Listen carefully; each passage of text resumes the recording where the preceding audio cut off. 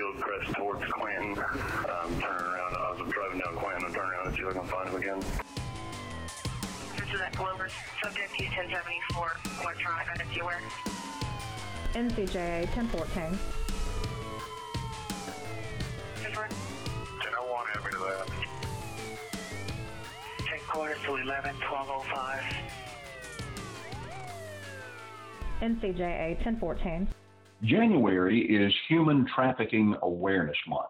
And while trafficking is typically perceived as a law enforcement problem, if unnoticed, its roots can grow deep into a community, causing widespread problems. Well, having this Spotlight Month provides opportunities for in-depth information exchanges between law enforcement and subject experts. And the Justice Academy is committed to being a conduit to help make that happen. Hello, everyone, and welcome to this episode of NCJA 1014. I'm your host, Kirk Puckett. Our first episode on human trafficking focused on the work of the North Carolina Human Trafficking Commission, the Academy's involvement in training, and how various entities in the criminal justice community are working together to identify the existence of human trafficking and provide victim services. In this episode, we'll peel back yet another layer of this very complex subject as we take an in-depth look at a specific case. Brandon Marquise Jennings was sentenced in June of 2019 to life in federal prison for human trafficking. From 2013 until late 2016, Jennings prostituted women and children in North Carolina and at other locations around the United States. We have reassembled the group responsible for the investigation and prosecution of this case. Aaron Blondell is an assistant U.S. attorney from the state's Eastern District. Special Agent Glenn Covington with the Department of Homeland Security. Raleigh Police Detective Rob Pereira. Michelle Scott, a victim witness coordinator, and Christine Long, Executive Director of the North Carolina Human Trafficking Commission. Welcome to you all, and thank you for your time and various levels of expertise as we take our listeners through your involvements in this case. I don't want to waste any time and get right to it. Aaron, let's begin with you. Can you give us an overview of the case, kind of the basic facts, the key players, the charges, and of course, the end result? Sure. This case began, and Detective Pereira will talk about it more, but it began with a domestic violence call, one of the victims in this case, and she ended up reporting that she had been trafficked by Brandon Jennings. In the course of the investigation, a number of victims were identified and interviewed. Ultimately, the jury at trial heard about 6 of those victims. 5 of them testified, 1 did not. And the charges spanned sex trafficking by force, fraud, or coercion, sex trafficking of a minor, several different federal transportation for purposes of prostitution offenses, production of child pornography, and using the internet to promote prostitution. The trial in this case lasted several days. It involved a variety of different forms of evidence that we're going to hear about, as well as the victim's testimony. The essential facts, however, were that Brandon Jennings would recruit victims, often people who were struggling or otherwise in a vulnerable position. He would usually romance them, initially developed what they believed was a romantic relationship. He would then convince them to prostitute for him, often under false pretenses. Once they were sort of in his clutches and in this relationship, he went through the classic cycle of violence with them. Sometimes he was loving, often he was physically or emotionally abusive to them. He took all of their earnings. He prostituted both adults and minors. The youngest minor in this case began when she was 15 years old. And then he would continue prostituting them until they managed to escape. Often they struggled to escape from him and they would return to him. Often if they tried to escape, he would threaten them with physical violence. He would threaten their families. He would threaten their children. One of our victims in this case testified, for example, that law enforcement had to step up security around the home where her children were living due to his threats. Ultimately, he was not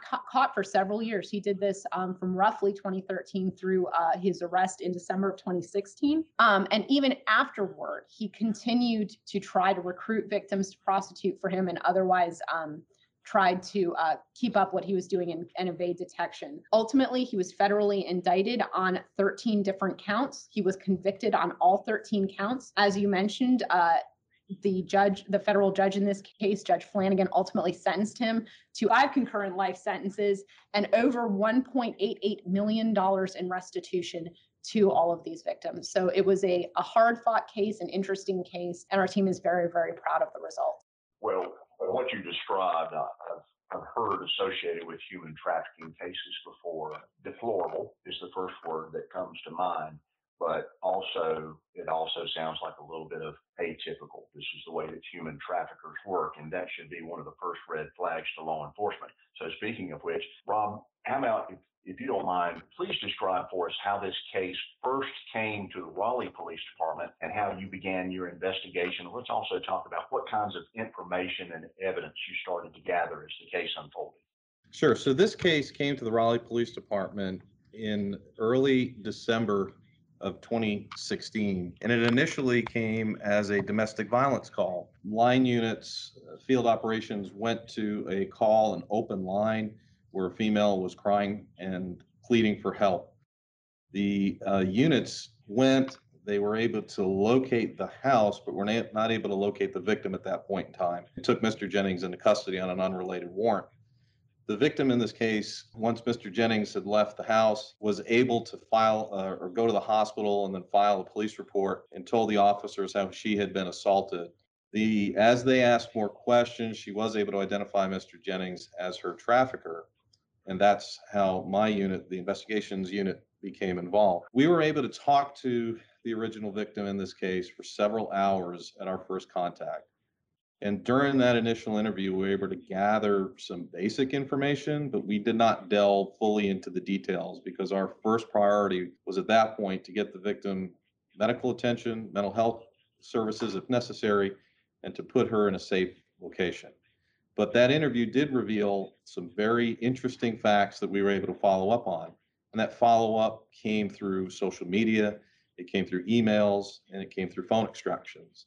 And during the course of multiple search warrants and multiple contacts, we began to get more and more victims to tell us their story. This process took a very long time, and the process was not easy for many of the victims, but we were able to establish a rapport, establish a relationship with them, and earn their trust to tell us their story.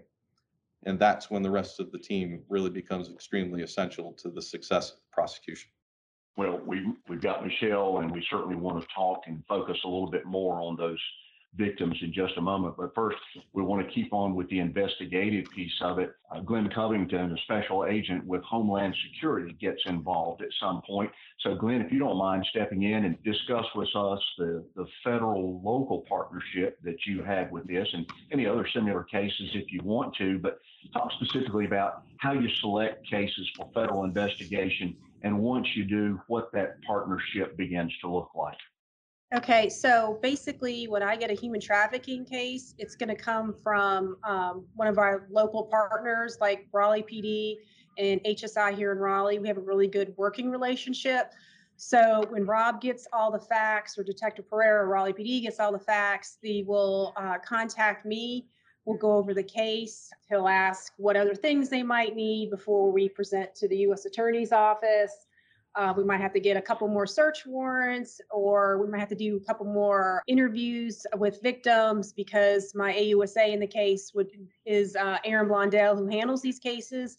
And she has trained Rob and I pretty well about what she wants and what she expects, because usually we think we have everything we need, and then Erin gives us a list of 30 things we do. So as our relationship with Erin and other AUSAs goes forward, we kind of whittle that list down to maybe instead of 30 things, we now have 15 things, because we know what to expect from Erin, what she's going to want from us. So it makes it a little easier. I'm like, oh, we need to do this. For instance, we all know that Erin, like in the Jennings case, he traveled across the United States, and we got the victims to tell us what hotels they stayed in. So we had to get subpoenas for that. So we automatically knew what we had to do before Erin even had to ask. So it's we train the AUSA, she trains us in what we need. It's a real big unit that when it comes to bringing cases. And then we can't forget Michelle, our wonderful victim person that helps us with the victims as investigators. Usually once we get the information from the victim, then Michelle is basically in charge of the victim. She takes care of the victim's needs, and that Michelle will be the go-to person for all the victims in this case, which can be overwhelming at times for investigators. It's hard for us to do our investigative work and also help the victims. So that's why Michelle comes into play. It's a very important role in this. And also we have victim services that Michelle has hooked up these victims with. So that's a vital role also. Well, as long as I've got you at the microphone, I want to continue to pull on this investigative point. So I'll let you and Rob speak to these next couple of questions. As you said, Erin's traveling across the United States to talk to victims. So I guess my first question would be, are victims always willing to work with you during your investigation? And what are some of the ways that you build relationships with them? Because I'm sure that's pretty vital to the investigation. Yeah, it is. And I think the relationship with the victim actually can be tied back to the evidence that I collect. So the more evidence that I collect on the front end, if I'm able to establish the relationship between the victim and the trafficker, if I can prove where the victim and the trafficker were, if I can establish other victims, it makes the victim more apt to continue our conversation because the victim knows that I've done my homework, number one. But number two, I'm not asking them to tell me their entire life story. I can point the victim in the right direction. I can say, I know you were here. Can you tell me more about this? And it helps their recollection, and it might make them feel a little more at ease. So the very first part of working with my victim is not necessarily the interview with that victim. In this case, it was a domestic violence incident, and we didn't have a whole lot. But once we kind of open that can of worms, we have to follow each thread. We have to follow each lead to its conclusion, or to the best of our ability to that conclusion, and then work with our victim. So I believe that if I do as much as I can on the front end, it makes them more susceptible to speak to us, not susceptible, but more apt to speak to us. But then when it comes to trial, and I'm sure Erin can speak about it, I'm allowing the victim to tell the story in a way that's irrefutable. I have the physical evidence that links my victim and traffickers and other victims together. And it's no longer a he said, she said. This is irrefutable evidence that they can rely upon. It's incumbent upon me to make their life as easy as possible. And no, not all the victims want to cooperate with us for a multitude of reasons. They have trauma bonds with their traffickers.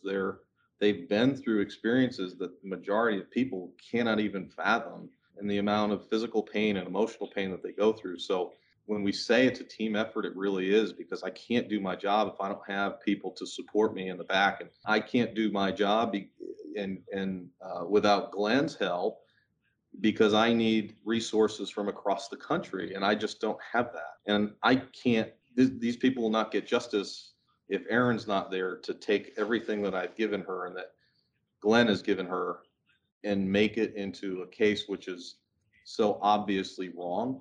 And a jury can look at it and realize that a person needs to be brought to justice.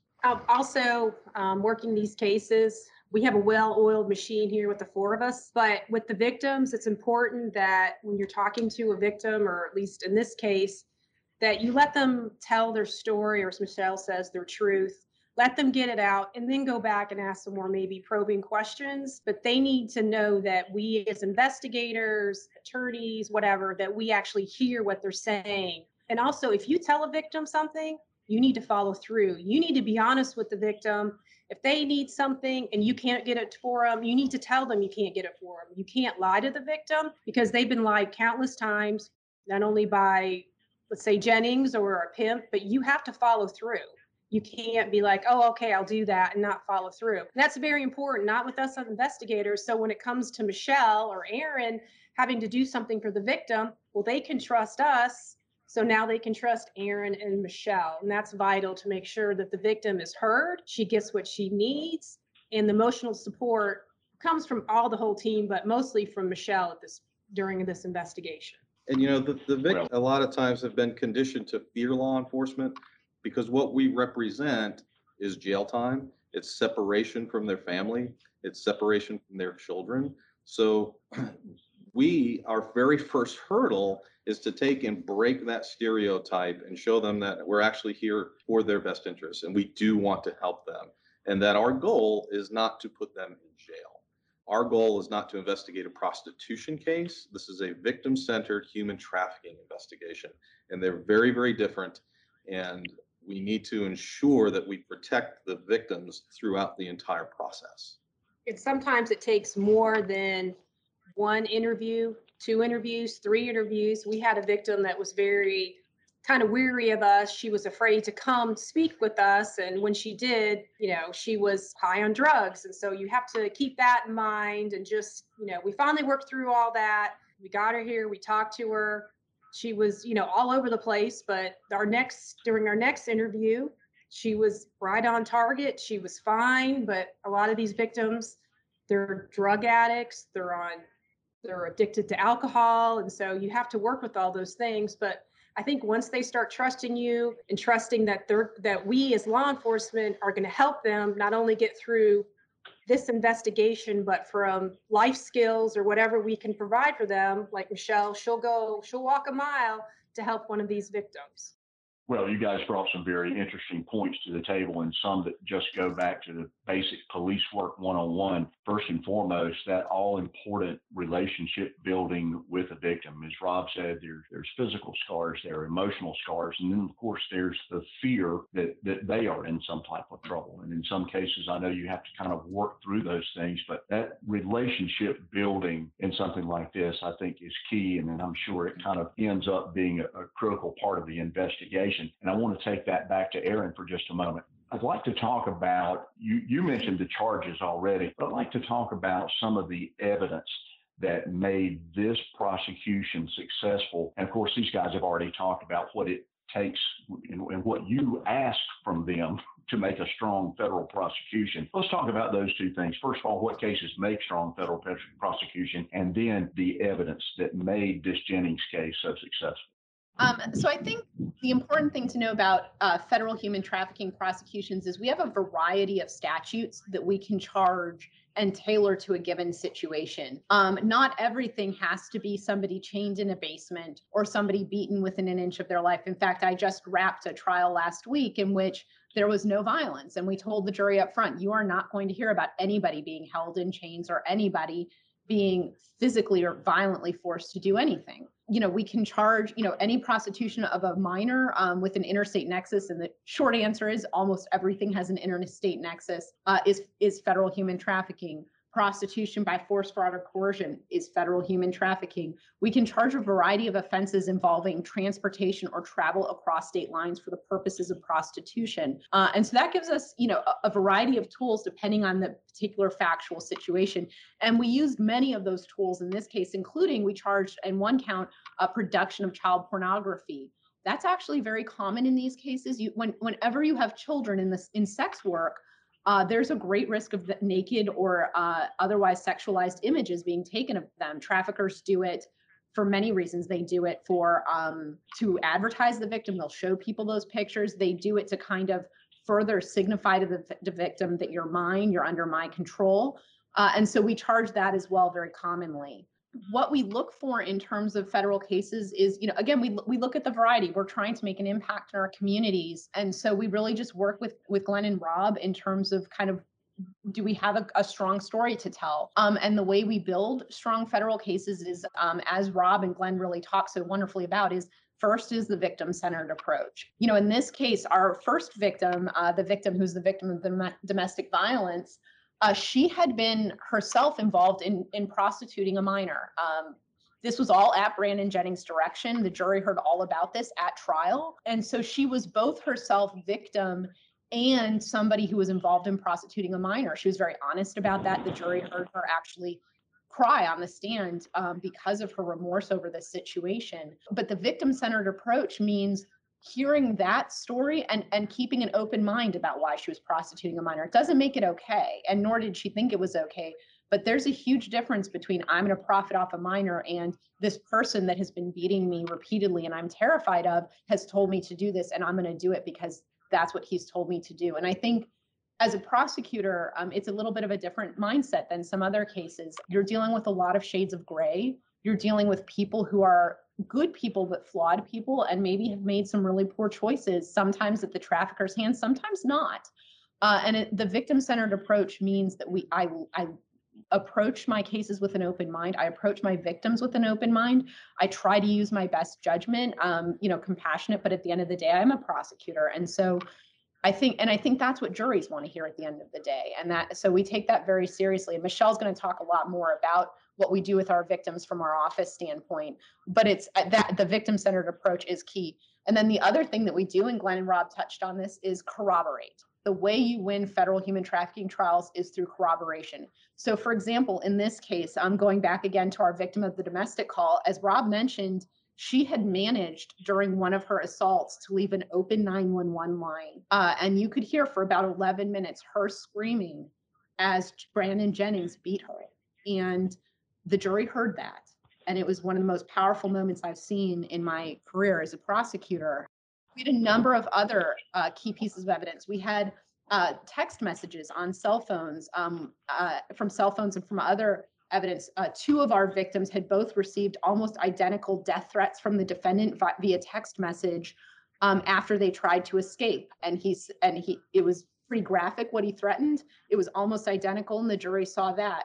We, of course, had online advertisements. Most prostitution is advertised online. We get those records. At the time, it was back page. Now it's skip the games and other such things. We had, other victims can corroborate each other.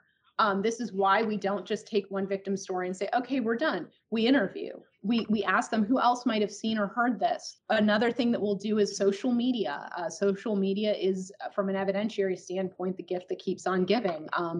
Brandon Jennings had a Facebook account, and we convicted him of production of child pornography based solely on his Facebook communications, because he had very clearly solicited a sexual image from a minor child. And we could just show that to the jury. I mean, they didn't enjoy seeing it, but we could show that to the jury, and that was that. We had him on Facebook records threatening our victims. One I remember in particular, he had told her, she was one who kind of bounced back and forth. She would leave and then she couldn't stay away. And one time when he was trying to get her to come back, he basically told her, but you better be ready with your money because you owe me. In his view, any money that she had earned while she was not working for him belonged to him. And we had that on Facebook, and the jury saw that. And it was just such a powerful statement of the hold that traffickers have over their victims. We had jail calls. Brandon Jennings was arrested, as you heard, on outstanding warrants, and he and our victim got into it on jail calls. And we had him telling her things like, I should have broken your bleeping neck on a jail call, and talking about beating her and talking about prostituting her.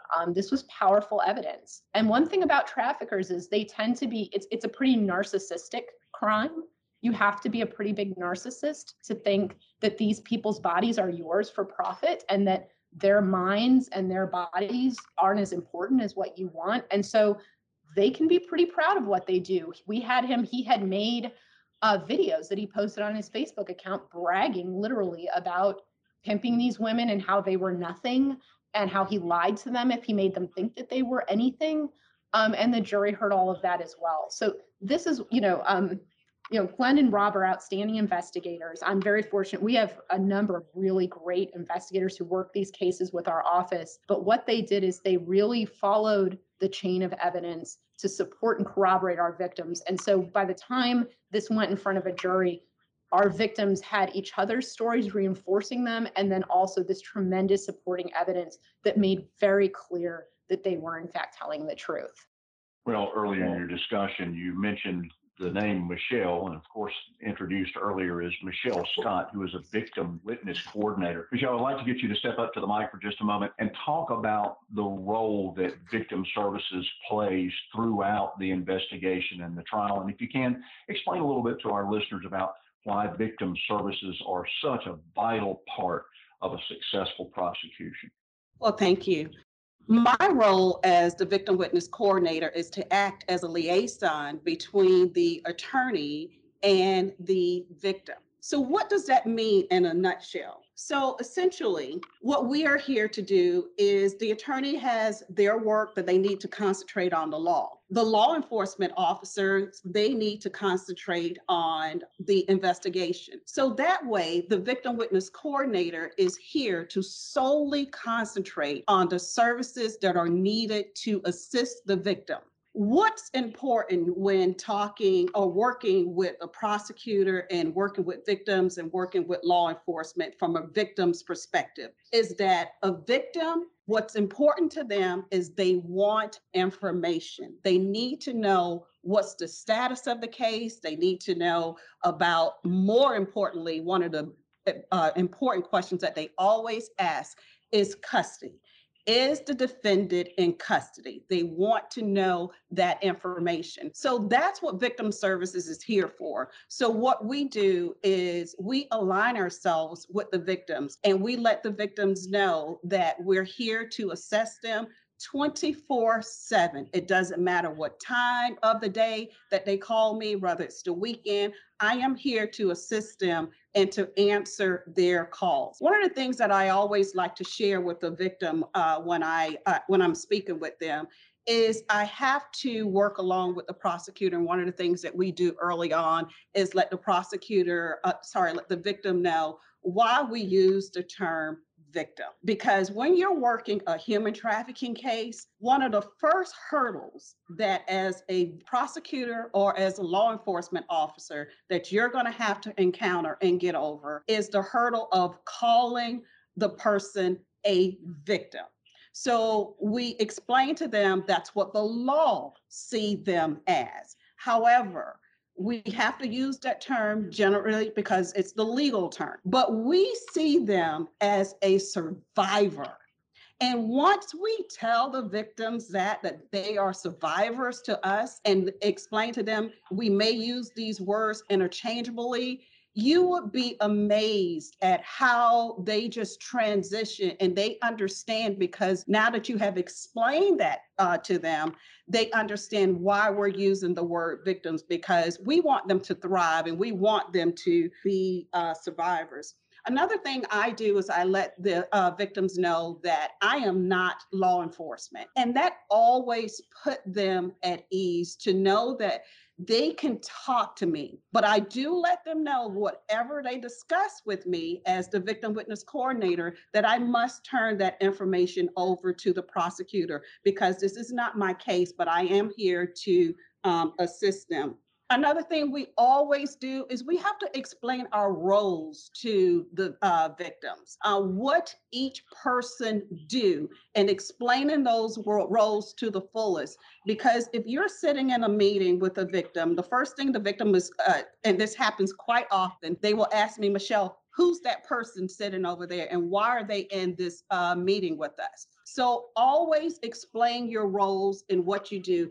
Take the time out to talk to victims, to really listen to them, let them have a voice, because prior to this time, their voice has been taken away by the trafficker. All they've ever been told is that control of what to do and how to do it. This is an opportunity for us to allow victims to speak, and again, and to have a role in their case. Also, what's more important too, when you're working with victims, is to let them know that they're not in any trouble. Once you do that and you're speaking with them and letting them know that they're not in any trouble, you're going to get cooperation from those victims. So again, we're here. We will also connect the victims with an NGO, a non-governmental organization, so that we can work collaboratively in providing services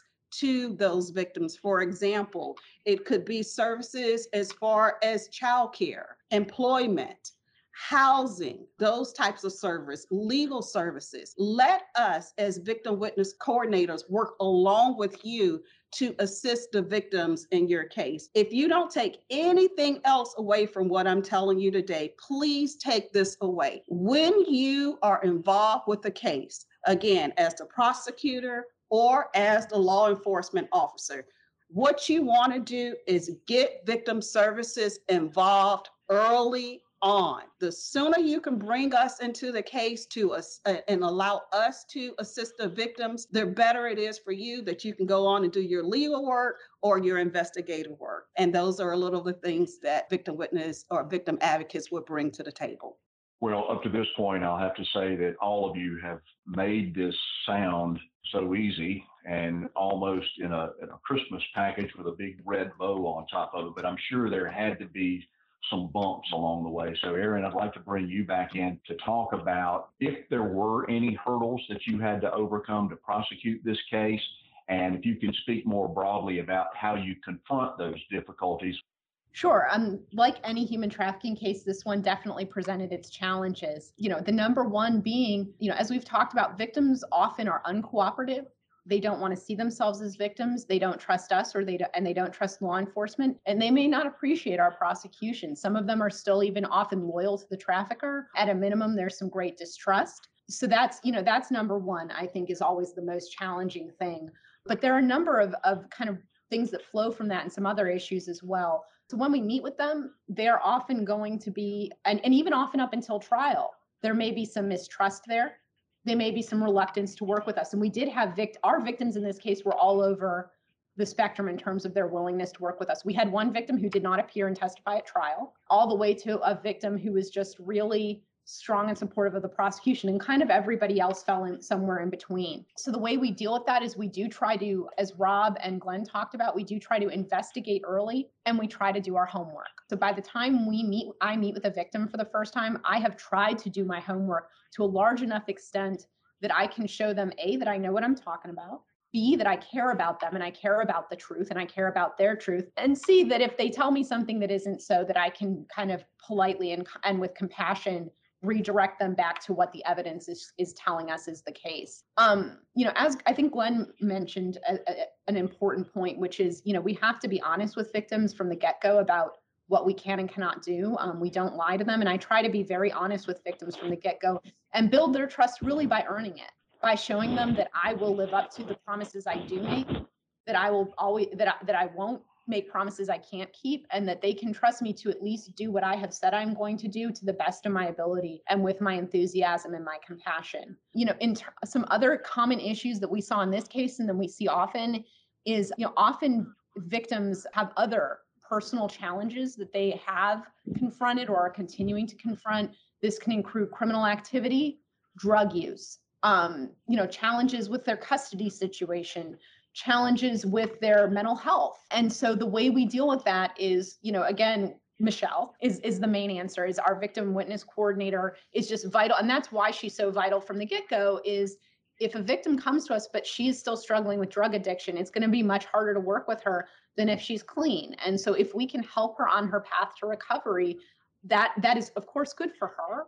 And that, I think victims for us always come first and their best needs, but it's also good for our case if we can kind of help get our victims to a point where they're in a better place physically and emotionally. We're honest with the jury about that. And one thing that we try to do at trial is tell this holistic story. We try to educate judges and juries about the fact that you are not going to meet a lot of trafficking victims who are, like you see in the movies, on, upper middle class girls living with their loving parents who are abducted and held in chains. That's not how this works. This is a crime that preys on the suffering and the weak and the vulnerable.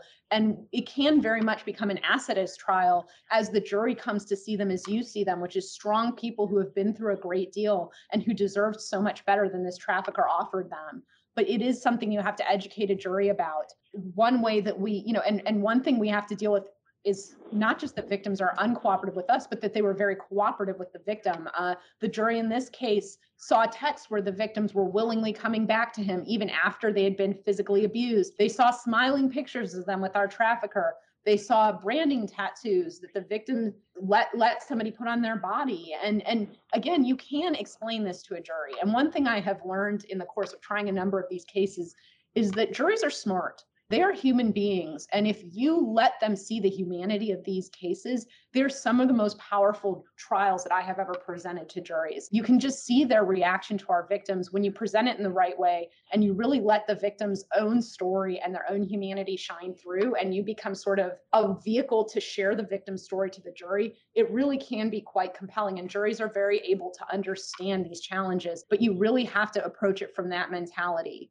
Some ways that we approach some of these challenges, as I said, is bottom line through the this is why corroboration is so important. There's nothing the defendant can say when he is on a 911 call beating a victim, or he's on a jail recording saying, I should have broken your bleeping neck. It becomes very hard, and or if there are multiple victims all telling the same story. So that's why the corroboration piece is so important, is it also helps to overcome some of these credibility challenges. As I said, victim services, victim services, victim services. That is probably the most important piece to get us over the finish line. We educate also sometimes, this is a tip for the prosecutors out there, we call expert witnesses to explain it. The expert who testified in this trial and in many of my other trials is Dr. Sharon Cooper, who is based out of Fort Bragg. She is an extraordinary human being. She's a forensic pediatrician with a special expertise in sex trafficking and child sexual exploitation. So one other source of corroboration in these cases can often actually be law enforcement contacts. One thing that often happens is these victims contact law enforcement because they're engaged in prostitution or because it's a domestic violence call. And at the time, the law enforcement officers don't see the big picture yet. And I'm not criticizing them. For example, we had a victim in this case who finally escaped Brandon Jennings in Colorado. And the incident that led to that, it looked for all the world like a domestic violence call. Law enforcement showed up. They found some threatening text messages from this person who she claimed at the time was her boyfriend, and they intervened and they got her out of that situation. But what they didn't realize that he had been prostituting and in fact trafficking her. And so once the case came back, she was identified as a victim. We went back to those law enforcement officers and they actually testified at trial, and we were able to present that text message evidence that they had gathered years earlier that again, they had not had the context for yet. And so this is something you want to go back and check your trafficker's arrest history. You want to look at your victim's arrest history because you never know what little detail might come up from that contact that can help improve the strength of your case. Another thing that we do is we accept our victims as they are and where they are. We want to help them. They know we want to help them, but I think you will go farther with them and with the jury. But if that victim is still struggling with prostitution, you want to offer that help, but you can't force it. And that has to be part of the story. That's part of the truth. You know, there's the rape shield law. We take that very seriously. But it is okay to take these cases on when your victims are still imperfect human beings. I mean, everybody is imperfect in their own way. These victims often are struggling more than most. That is okay. It is very different than a robbery case or something. Juries become accustomed through the course of the trial to understanding who these victims are and where they are. The last thing I just wanted to touch on is we did manage to convict the defendant of production of child pornography and sex trafficking of a minor when the minor in question did not testify. And that's something I get often asked. Can you do it if your victim won't testify? And I think the short answer is it depends. It depends on what the strength of the evidence is. But in this case, we both had these social media conversations where it was very clear what this defendant was going to be doing to this girl. We did have witnesses who could testify that she was 16 at the time. And finally, we had our other victim who I've mentioned who helped to prostitute her. And she got up on the stand and she was very remorseful. And she told the jury that it just haunts her that she helped to prostitute this 16-year-old. And so that was enough. The jury convicted him of those counts. And so you can overcome these hurdles and end up with a compelling trial. Well, just an awesome job of illustrating some of the difficulties that you encounter, that somehow or another you're able to work through those difficulties and come out with a successful prosecution. And I'm sure Rob and Glenn had some bumps along the way too, but we're at a point where we need to wind this thing down. And you talked about Michelle and her value. And Michelle, I'd like to bring you back one more time to maybe look at the perspective of the victim and your work in this case, and maybe some of the lessons that you learned from the victim's perspective.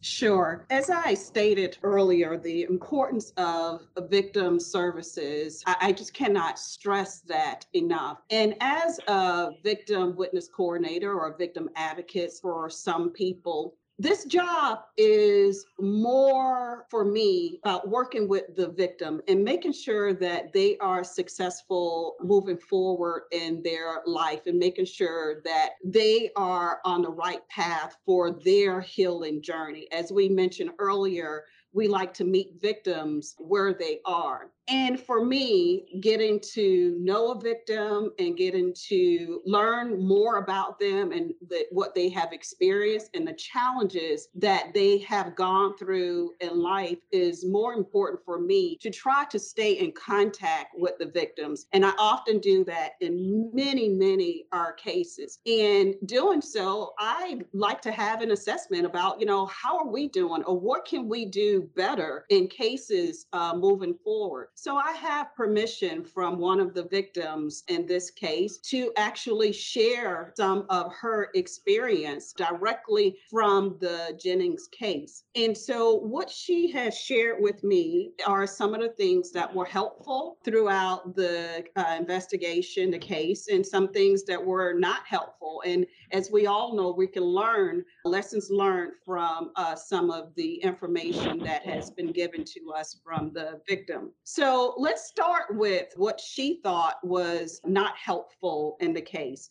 So she stated, as a victim going through the investigation, she felt like there were multiple interviews. She had to speak to 6 different officers before she encountered Rob. And speaking with those officers, she felt that what would have been helpful and more comfortable for her if she had a female officer in the room with the male officer. She felt that would have made her a little more comfortable so that she was able to tell her story. She also stated that for as training for law enforcement officers to be trained on the distinction between who is a victim and who is a perpetrator, because throughout her throughout the questions that were asked to her, many times she felt as if she was the perpetrator as opposed to the victim.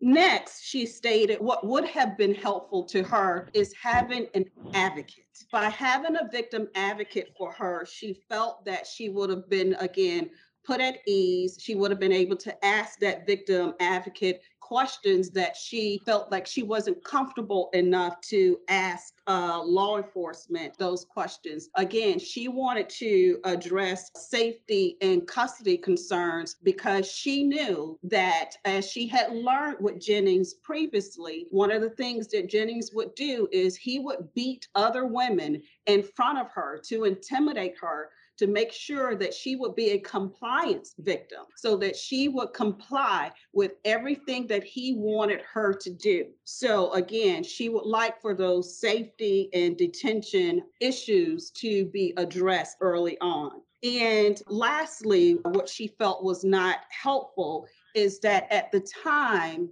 that law enforcement was called, she felt that if she had a list of human trafficking resources available to her, that would have been helpful. For example, if she needed to contact the Polaris line, she needed a toll-free number to contact human trafficking resource. So let's talk about what she did think was very helpful to her. The first thing that she thought that was most helpful to her is that the agent, in this case, Rob, that he made a connection with her, he established a rapport with her, and that he trusts her. So that was the most important information that she wanted me to stress to you. Establishing a rapport, making sure that the officers trust what she's saying to them. She also stated that she was treated, once she encountered Rob and Dina Hubble, that she was treated with compassion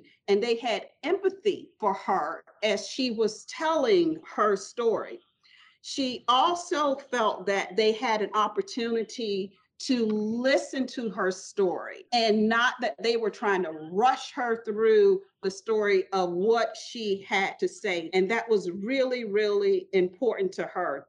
She stated that they took the initiative to learn more about her rather than her story. So again, what we want to take away from this is to make sure that, again, we are establishing those rapports with the victims, and that we do show compassion, and that we are listening to the victims and not treating the victims as if they are the perpetrator. So again, those were some of the issues that she wanted me to share with you all as lessons learned. Well, from the very beginning of this discussion until we put a period on it right now, just absolutely awesome information. And I've told cops over the years, there's really no experience better than the experience itself. And each of you has done a fantastic job of illustrating your different involvements in this case that made it the successful prosecution that it is, which has led to that gentleman serving multiple life terms in a federal prison. Thank you all. January is Human Trafficking Awareness Month throughout the United States. And on this episode of NCJA 1014, you've heard that it's not an isolated problem just in some geographic areas of our country, but is unfortunately very active here in North Carolina. For law enforcement officers, please continue to educate yourselves and maintain a heightened awareness on calls for service where human trafficking could be occurring. Additional resources, of course, are available on the North Carolina Human Trafficking Commission website. Remember, the North Carolina Justice Academy is committed to helping in the fight against human trafficking, and a new episode will be posted weekly through the month of January. Once again, very, very special thanks to our panel of experts for this episode. And until our next episode, please stay safe.